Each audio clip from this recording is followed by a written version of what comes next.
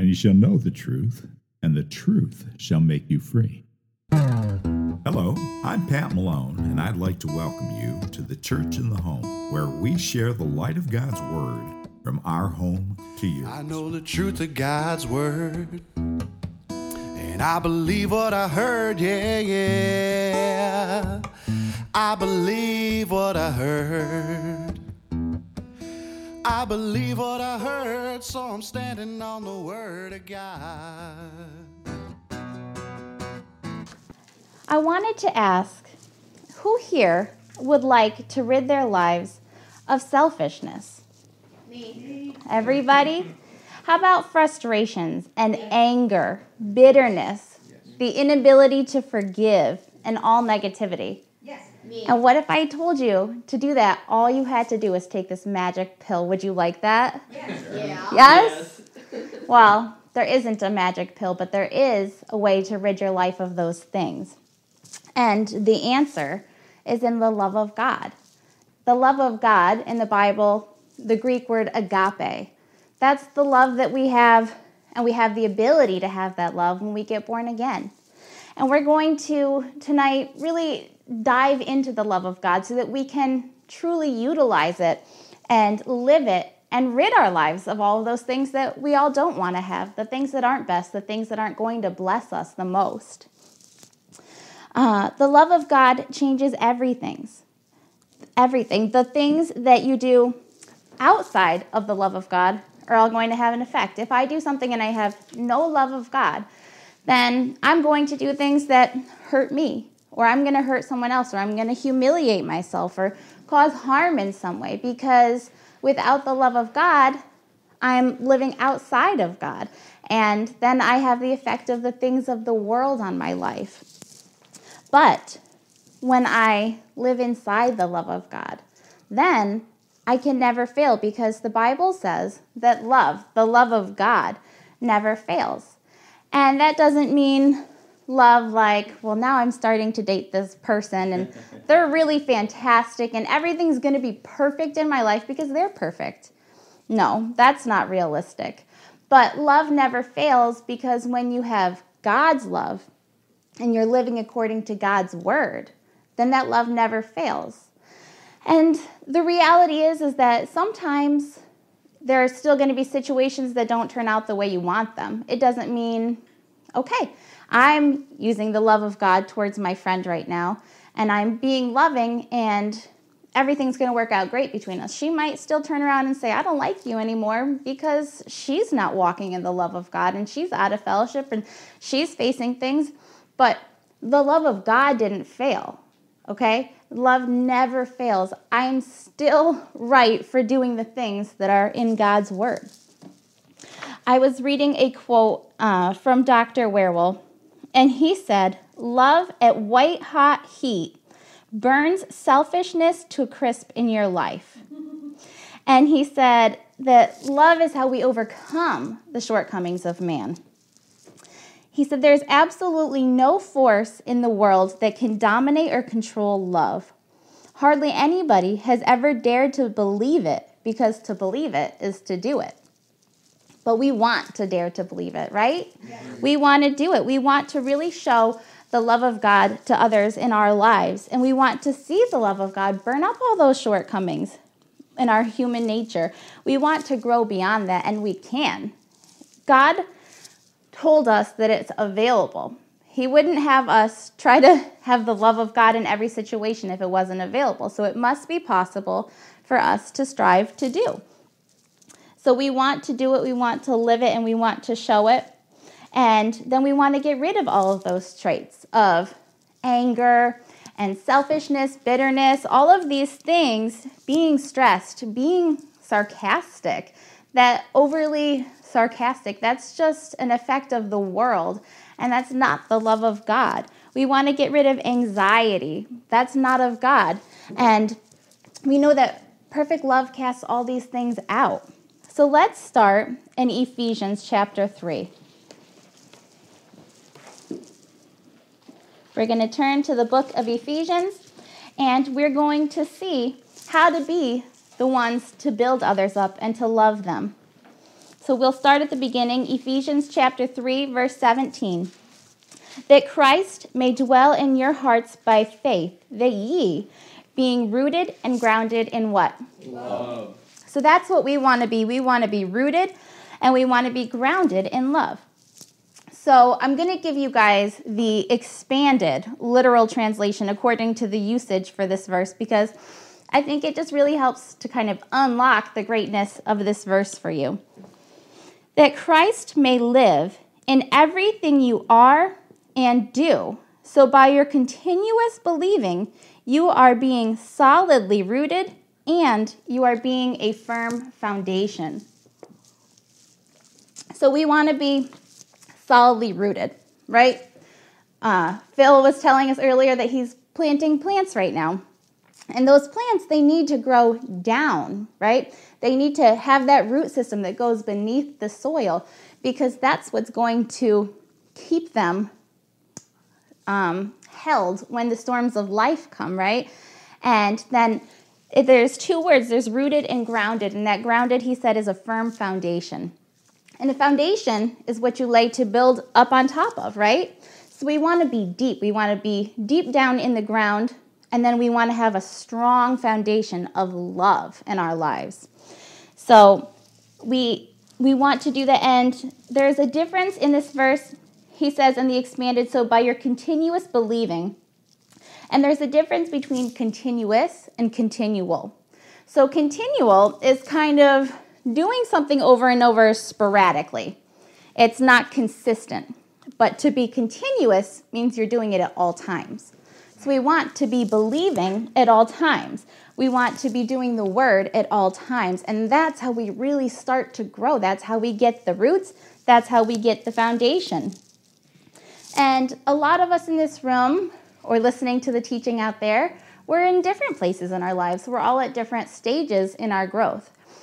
But that doesn't mean like, okay, well, this person, they've already got it. They're perfect. And this person really needs to work on it. We all, at all times, need to be taking stock of where we're at, of what's going on in our bodies, our minds, how we're reacting to situations, because we get to choose all that. We get to control all that. So we always want to be bettering ourselves, and we want to have that firm foundation of God's word. Without the love of God, nothing else is important. Let's turn to 1 Corinthians chapter 13. We're going to really get into this love of God here. In 1 Corinthians chapter 13, we'll start right in verse 1. Though I speak with the tongues of men and of angels and have not charity. So this word charity that you're seeing here, that is love. That's the love of God in the renewed mind. And the renewed mind is when you take your thoughts and you bring them back to God's word. Because kind of sometimes our thoughts go everywhere and we have a lot of effect of the world on us. But when we renew our mind, we take our thoughts back to God's word. So this word charity is the love of God and the renewed mind in manifestation.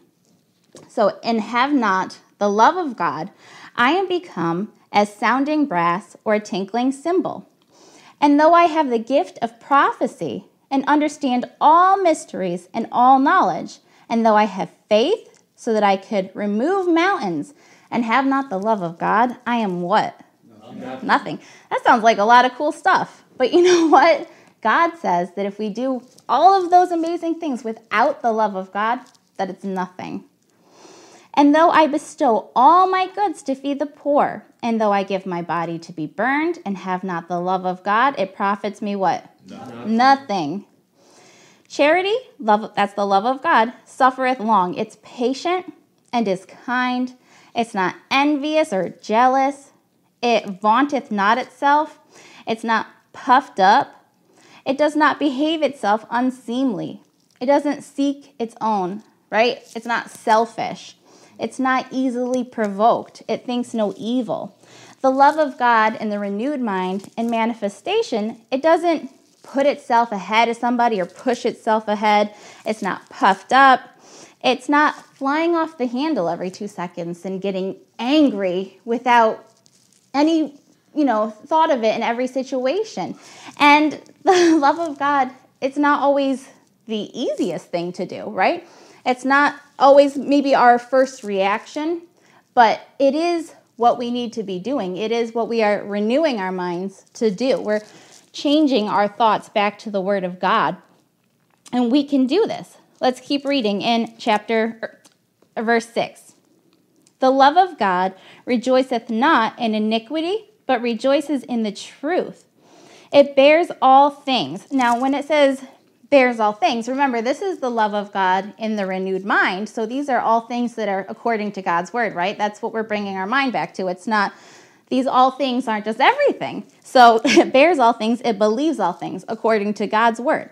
It hopes all things and endures all things. The love of God never fails. That's what we were talking about earlier, right? The love of God never fails. But whether there be prophecies, they shall fail. Whether there be tongues, they shall cease. Whether there be knowledge, it shall vanish away. But that love of God, it never fails. And that means never. And I was thinking of, I was watching this commercial the other day, and it was for a car company, and they were like, our trucks are built Ford tough, and that's something you can count on, and they're never going to fail you. And I was just like, well, you know what? That truck is going to fail you at some point. If life has taught me anything, it's that vehicles can fail you, right? But when God says he never is going to fail you, that love of God is never going to fail, that you can count on because God backs his products up, right? If the love of God is a product of God, you can count on that because he backs that up. So let's turn to John chapter 14. So we have all of these abilities that are far beyond what we know to exercise the love of God. And it isn't because of us. We aren't, these wonderful people. We aren't just perfect people, right? We had Jesus Christ, and he was a perfect person. And now we're born again, and we can have Christ in us. And that is what enables us to have the love of God, because we could put on the mind of Christ. We have God in Christ in us.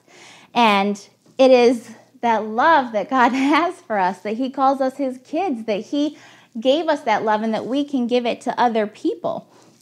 I talked about that nature of the world. Before you're born again, you just have sin nature, and you have all the effects of the world just hitting you.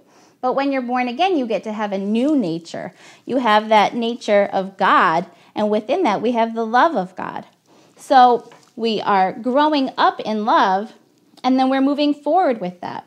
In John chapter 14, verse 23, Jesus answered and said unto them, If a man love me, he will keep my words, and my Father will love him, and will come unto him, and make our abode.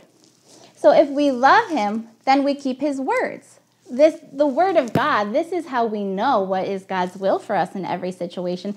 This is how we know how to be loving and what is truly loving, because being loving isn't always just being nice, right? I can do things that are nice, but really it's not the loving thing in that situation. A lot of people are familiar with the concept of not, enabling people who are making wrong decisions. But if you're just being nice, you'd be like, well, if it makes you happy, just do it. But that's not the love of God. We need to know in God's word what is his will so that we can do the love of God. Turn to Ephesians chapter 4.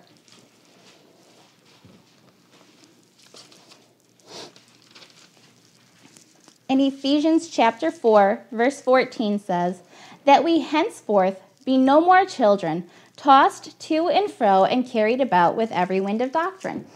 And that tossed to and fro, that's not going to happen to us if we have those roots, right? So we remember that we need to have those roots in God's word, that we're rooted and grounded, because we don't want to be tossed to and fro, carried about by the sleight of men and cunning craftiness, whereby they lie in wait to deceive. Verse 15, but speaking the truth in what? Love, right? May grow up into him in all things, which is the head, even Christ, from whom the whole body fitly joined together and compacted by that which every joint supplieth, according to the effectual working in the measure of every part, maketh increase of the body unto the edifying of itself in love. And edifying, that's building up. All these things that we do, we want to do in love, and we want to build up this body of Christ. When we speak the truth, we do it in love, and then we are growing up in him. Dr. Werewolf said, to grow up in him, we must get melted into God's cast of love, which I thought was just a really great way of thinking it, that like cast it, like molds right around. We want to be Christ-like because he was the most loving man that ever lived. We no longer live selfishly to please ourselves when we live this kind of love. We want to please God's Son, Jesus Christ, and we want to please God. So we grow up in him, and we know what is the loving thing to do in these situations and how to react to all these things because of God's word. We read God's word, we spend time in it, we study it, and we follow Jesus Christ's example that we've seen set in this word. And turn to 2 Corinthians chapter 5. It's just beautiful how all of the word fits together, and all of the word is designed just to show you God's will, right? The word of God is the will of God. And when we know God's will, then we can live it. And when we live it, we live that love, and then we get real blessed. We feel really good. So we're going to, let's see, in 2 Corinthians 5:14, it says that the love of Christ constrains us. So when the love of God rules in your heart, you allow yourself to be saturated, really just fully soaked up with that love of God. And it's the love of God then that constrains you. It's what holds you. And we want we want love to be what comes out of our mouths. We want it to be what people think of when they think about us. We want to be blessing God's people and doing God's will. In Proverbs, you don't have to turn there, I'll just read it to you. Proverbs chapter 31, verse 26. This is talking about the virtuous woman, and God is describing here a wonderful woman that we should be emulating. And he says, she opens her mouth with wisdom, and her tongue is the law of kindness. Our words are kind. We're not tearing people down. We're not backbiting. We're not making other people feel bad about themselves. And the things that we say regarding our own lives, those things are kind too. We're kind to ourselves. God cares about us. He doesn't just say, whatever about you, but take care of them. God takes care of us too. Let the things that you say be kind. Turn to 1 John chapter 4.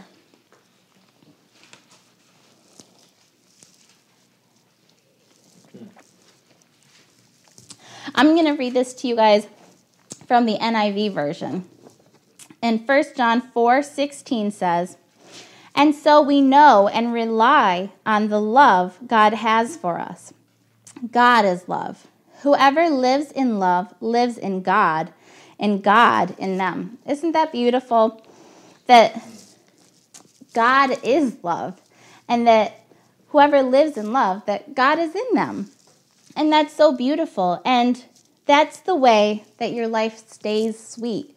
That's where that beautiful sweetness of life, that joy, that effervescence comes from. The love of God makes us gentle and kind. It makes us bold and forgiving. We aren't harsh. We aren't bitter. We don't hold on to our shortcomings or other people's shortcomings. We can let those things go. There's freedom in the love of God. And that's a really beautiful thing. And we don't have any other room for those things, because then the love of God, it fills us up and it just pushes all those other things away. Turn to 1 Peter chapter 4.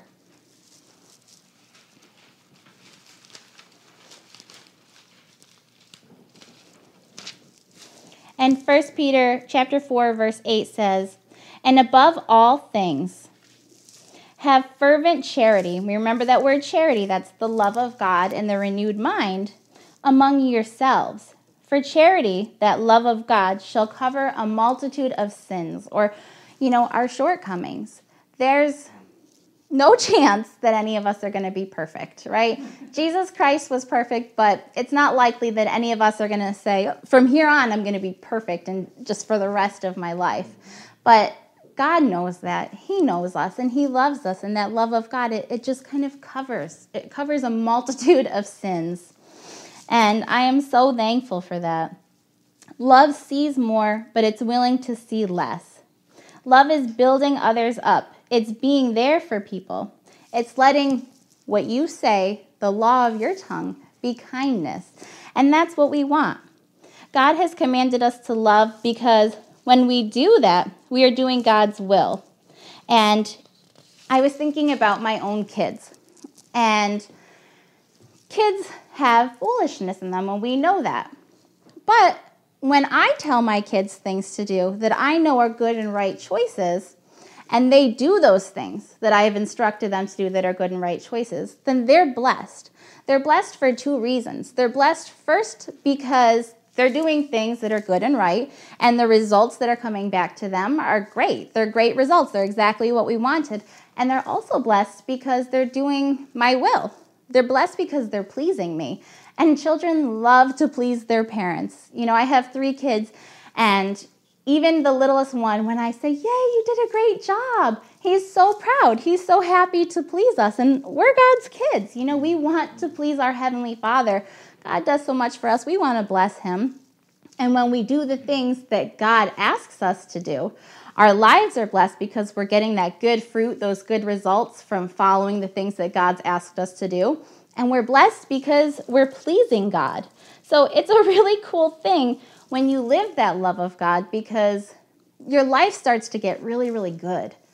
Turn to John chapter 13, the Gospel of John, chapter 13.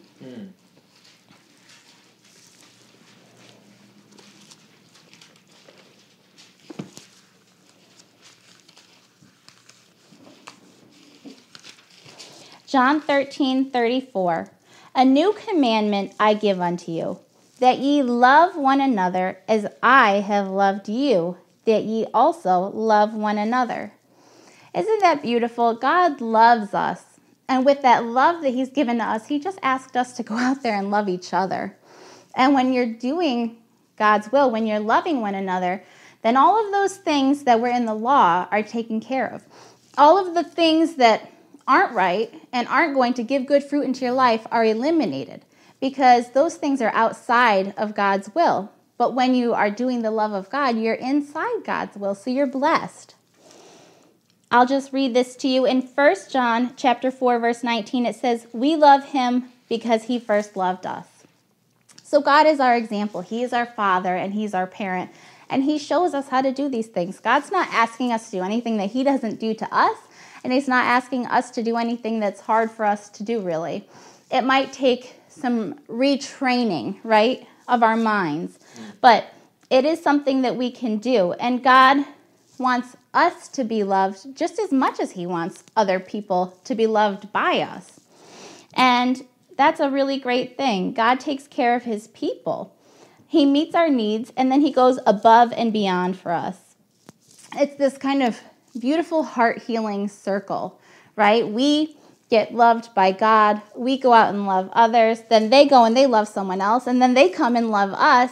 And it's just kind of this beautiful sort of relationship where we're all getting loved up on each other.